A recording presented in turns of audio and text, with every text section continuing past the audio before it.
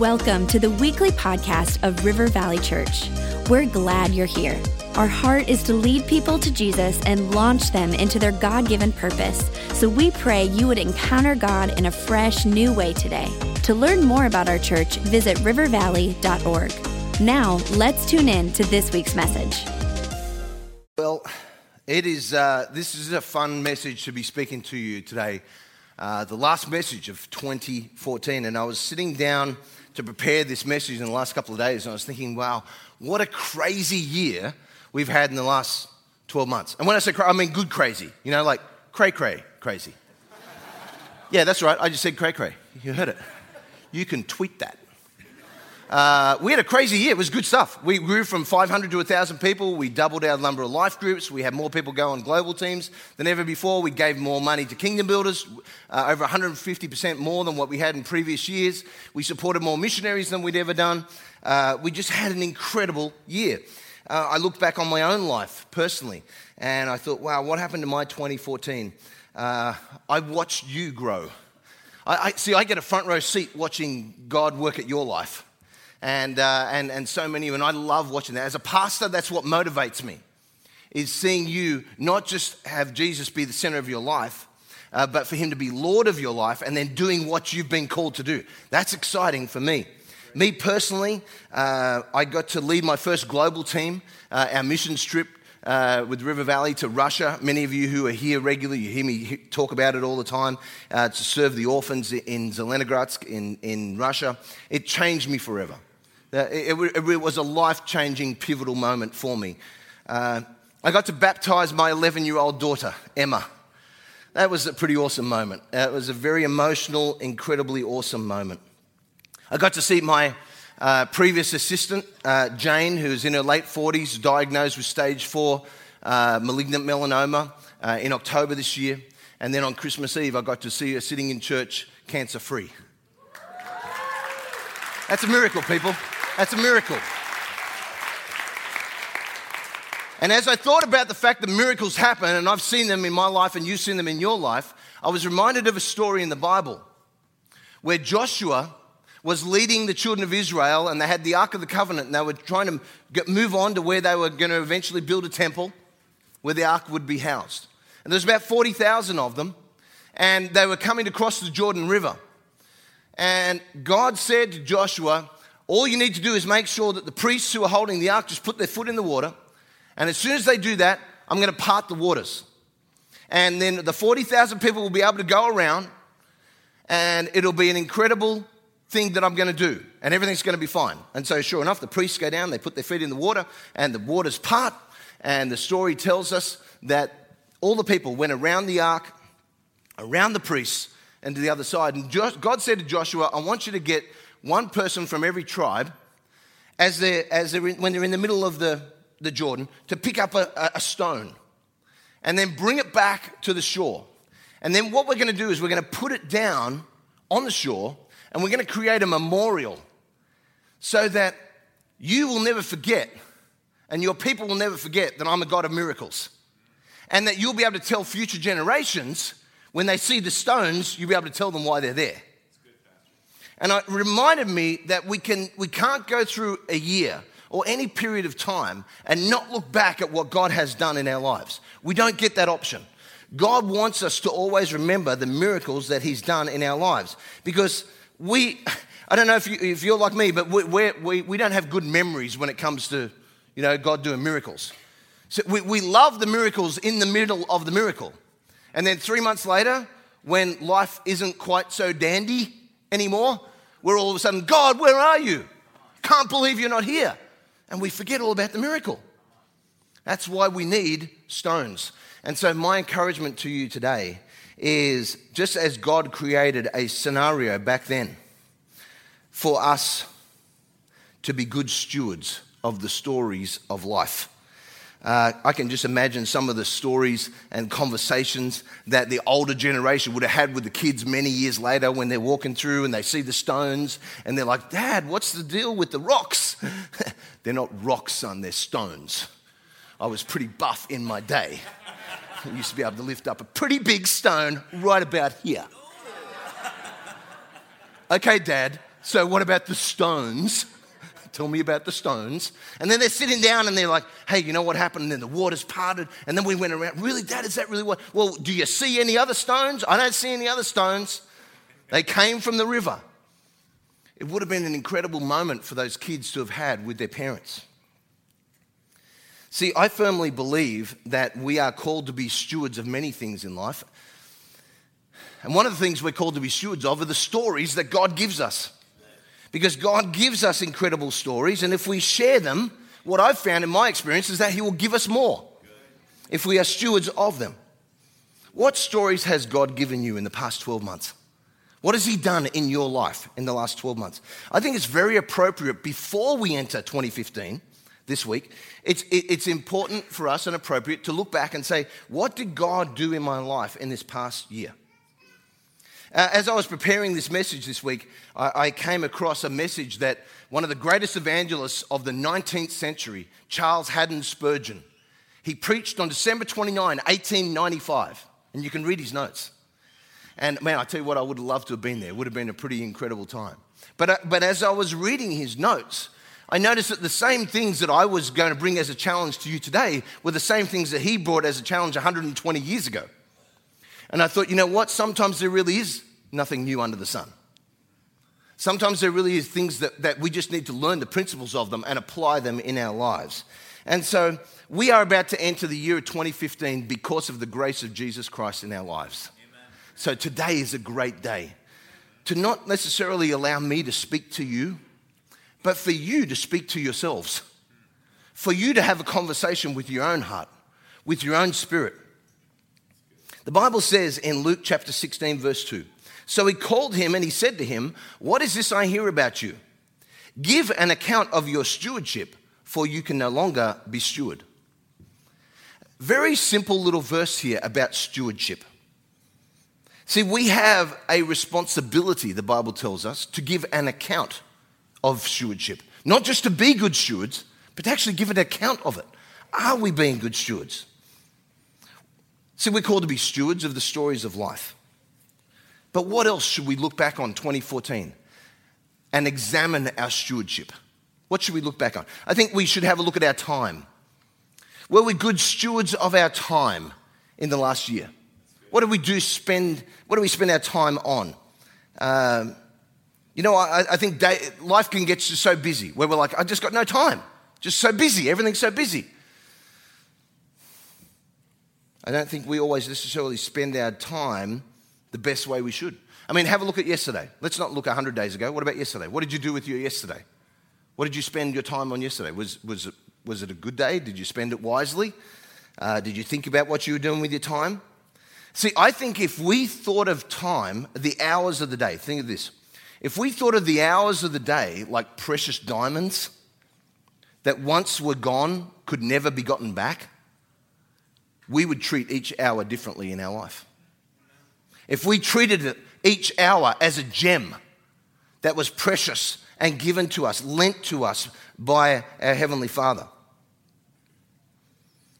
Have we spent our time doing things that really don't add any benefit to our life? Now, it's good to relax. The Bible tells us we need to rest. Rest and relaxation is a good thing, but do we spend too much time resting and relaxing in front of a box that has really bad programs on it? Do we spend a little bit too much time doing those things? It's good to spend time with people who aren't Christians, people who don't know Jesus. Go and be salt and light in their world. We are called to do that. But do we spend a little bit too much time back in the party scene? Do we spend a little bit too much time? Have we got the balance out of kilter? Where are we spending our time? When we spend time with people and we're having conversations with them, do we spend our time with them being positive or do we spend our time being negative? You see that at Christmas time. People, families get together at Christmas. They haven't seen each other all year. And it's usually a time where, I don't know what your family's like. Maybe you have the perfect family. But in our family, it was always a little tense on Christmas Day. Because we never knew what Auntie Shirley was going to say. She just had a mouth that just shot first and then thought later, And so you'd walk in there. I remember one Christmas Day walking in to her house and there was nobody there. Nobody.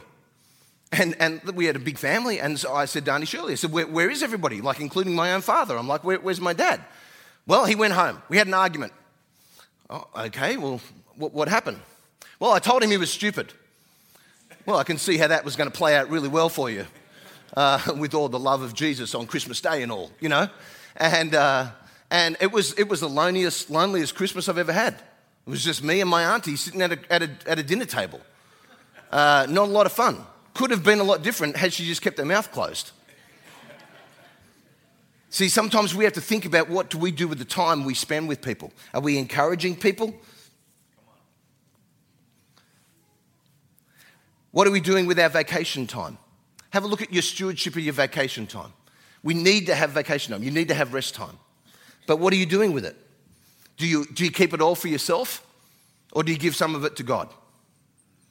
We send mission trips around the world all the time, global teams all around. It's going to take your vacation time, you using it to go and serve somebody around the world. It just will. It's a sacrifice. It's you using a part of your time where you go, well, it's not mine. I don't own it. God owns my time. We had our sign-ups last week for our global team to Russia. I led one this year. I'm leading another one next year, and we had the global team sign-ups last Sunday. The team, 30 people, filled up in about an hour and a half, which is fantastic. But, you know, I heard some people, people talking in the lobby, and they don't know that I'm listening. They're having conversation, and I just kind of walk up. If you ever see me and I'm about 3 feet away, I'm listening. Just letting you know. I'm a sneaky pastor. I'm just being honest. I'm transparent, but I'm sneaky. Don't tweet that. Okay. And I heard people say things like, yeah, I don't have a lot of vacation time, and I'm not sure I want to spend my vacation time going to Russia. You know, Russia just doesn't do anything for me. Just don't really, never felt anything for Russia. Oh, man, I just wanted to slap them. Like in Jesus' name, you know. And because, you know what, the Bible says go into all the world and preach the gospel. It doesn't say get a map out and choose the places that tickle your fancy and say, oh, I'd love to share the eternal love of Jesus in Hawaii. No, you have to share the eternal love of Jesus wherever he calls you to go. When I went to Russia the first time, it wasn't like it was on my bucket list of places to go. Now I have a heart for that country that's burning in me that I can't put out. See, you don't have to have that first. You just got to be obedient. You've got to say, hey, God, I'll go where you call me to go. But it's going to involve sacrifice. There's not one person that came on that team last year that sacrificed their time that didn't have their lives absolutely changed. Good. Not one. Yeah. Okay, that's my rant over.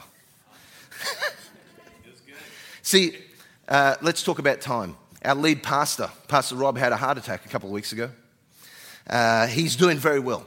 He's recovering well. He's doing so well that the doctors have ordered that he should wear some chains so that he could be chained down to his house because he just wants to get out and do things. But he is really doing well, and we should thank God. Keep praying for him, but let's thank God for what he's doing in his life. But Pastor Rob sent all of us campus pastors a little short text message a few days after his heart attack, and he said, I've been reminded of James 4:14, which says this, whereas you do not know what will happen tomorrow, for what is your life? It is even a vapor that appears for a little time and then vanishes away. When you realize that life can come and go like a vapor, you'll be a steward of your time differently. When we realize that time is lent to us by God, it's not a right. We live in a country that wants everything to be a right. It's my civil right. You do not have a civil right to breathe and live. You have it because God gave it to you. The only thing we are guaranteed of is an eternity with Jesus in heaven. That's what we're guaranteed of. The days on this earth, no guarantee. So what do? We make the most of the time that we have. I think another thing that we need to look back on is, have I been a steward of the talents that God has given us? See, we all have talents. And we have to remember that our talents do not belong to us, they belong to God. There's not one person in this room that doesn't have some form of talent. It could either be something you were born with, or it could be something you educated yourself.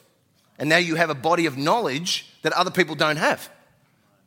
That's a talent that you now have. It sets you apart from other people. Some people only use their talents for their job. Only. They only let God use their talents to make money. But how many of us could use our talents for the kingdom of God, as well as for our jobs? See, I think sometimes people go, I don't know, Pastor, I just don't have any special gifts. I'm not like you. I can't speak in front of people, and I really can't do a lot of good things. I wasn't that good in school, and I'm just really not good. I'm not good at sport. I'm not good at a lot of things, and basically talk themselves out of having any impact whatsoever in life. Can I just tell you very nicely, stop it.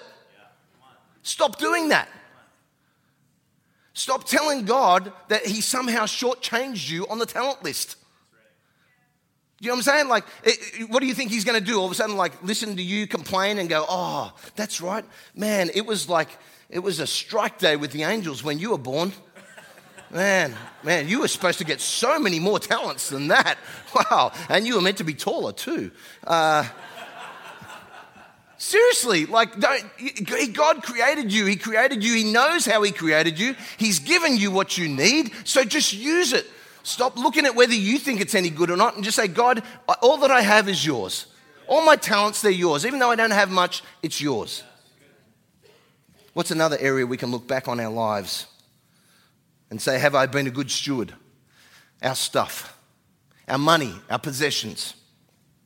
There's a large difference between everybody in this room, between the person who has the most and the person who has the least. But it doesn't matter whether you've got a lot or a little. We're called to be stewards of it. Some people have given a lot of money to kingdom builders, but it actually didn't really cost you a lot. Some people just gave a little bit to kingdom builders, and it was a massive sacrifice. What was your stewardship? There are some people that could sponsor 100 children a month through Mission of Mercy at $30 a month. There are some people who just to sponsor one child is a stretch, just to change one child's life. See, the message of Jesus needs to be spread. And we need to be stewards of what we have in order for it to be spread. Regardless of how little you have, how much you have. We are called to give an account of our stewardship. It's good at this time of year to look back on it and go, okay, have I been a steward with my stuff? Have I been a steward with my possessions, with my money? Have I been a steward of it? What's another area that we can look back on? Our influence. Have you been a steward of the influence that you have? Now, some people think, wow, I don't have a lot of influence. I'm a stay-at-home mum. I don't work outside the home. And so I really don't have a lot of influence. Wrong. I think our stay-at-home mums have some of the greatest influence of anybody in this church. Who knows who you're raising? Who knows whether you're raising the next Billy Graham? Because we need one. Who knows whether you're raising somebody that's going to have an incredible impact for the world? See, we have an opportunity to be stewards of influence. And sometimes we think of influence being on the world stage, whereas influence is just the people who were around us. Where has God put us? Fathers, dads, are you a steward of the influence you have over your sons and your daughters? Because we are called to, as fathers, be stewards of our sons and our daughters. See, it's not okay just to send your kids to the best schools, give them the best education, have them enrolled on the best sports team, have the best sports equipment. That's not stewardship of your children. What that is delegating influence to coaches and teachers. We're not called to delegate influence. We're called to have influence as parents on our children and to exercise it the best way that we possibly can. I think the best influence that any father can have is over his own household. I think if we could exercise influence over our own households, man, we could just have an incredible impact on this world. Those of you with families, think about the influence that you can have through your families. Those that don't have families, maybe you're single and you don't have a wife or a husband, you don't have kids. Have you used the influence that you have over your co-workers, your neighbors, your friends, your other relatives? Have you used that influence for Jesus or just for you?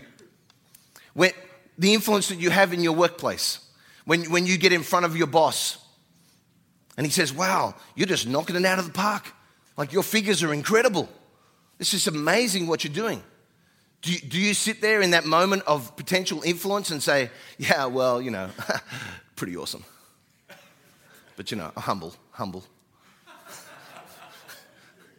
Do you do that? Or do you say, you know what? Hey, God has just blessed me, and all I do is I just try to work the best I can, the smartest I can, but it's to God. I got to give all the glory to God. Do you use your opportunity to influence for the right things? Or do you just use it so you can get a pay rise? See, we have opportunities to exercise influence in our lives. One of the other reasons you need to give an account of the stewardship of influence, because you won't always have it. This verse in Luke says, 16:2 says, give an account of your stewardship, because there will come a time when you are not a steward. See, sometimes we are in seasons of life where we have great influence, and it won't last forever. And you don't want to look back on your life and be like, man, I wasted that.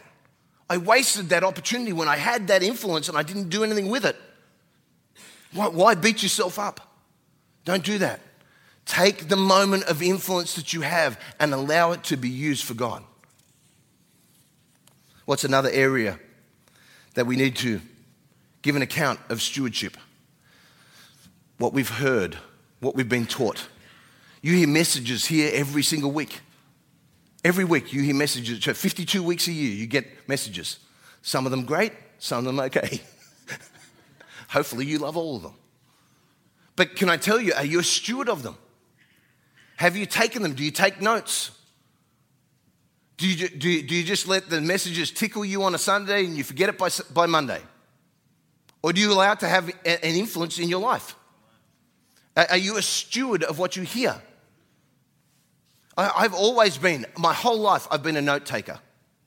When I was in school, I would sit in the front row, I would take notes. When I was in university, I would take notes. When I studied for my CPA, which I did for many, many years, I always sat at the front and I took lots of notes. When somebody was talking to me, I'd take notes. When I'm in a staff meeting, I take notes. All the time, I'm taking notes. Let me tell you something really interesting. I'm going to throw my fellow campus pastors under the bus a little bit here, but that's okay. I have an elder in the house, so he'll cover me. A week before Pastor Rob's heart attack, we were in a campus pastor meeting, and Pastor Rob was sharing about what he was going to share at Christmas, on Christmas Eve.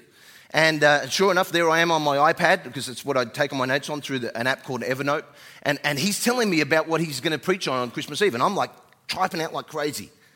And all the other guys are laughing at me because they're like, wow, look at him, he's burning up his iPad today. Well, who do you think they all called when Pastor Rob had a heart attack? And they said, so do you remember what he said we were going to preach on for Christmas Eve? Because we saw you taking the notes. That's right. I said, yeah, well, I'm going to have a great message.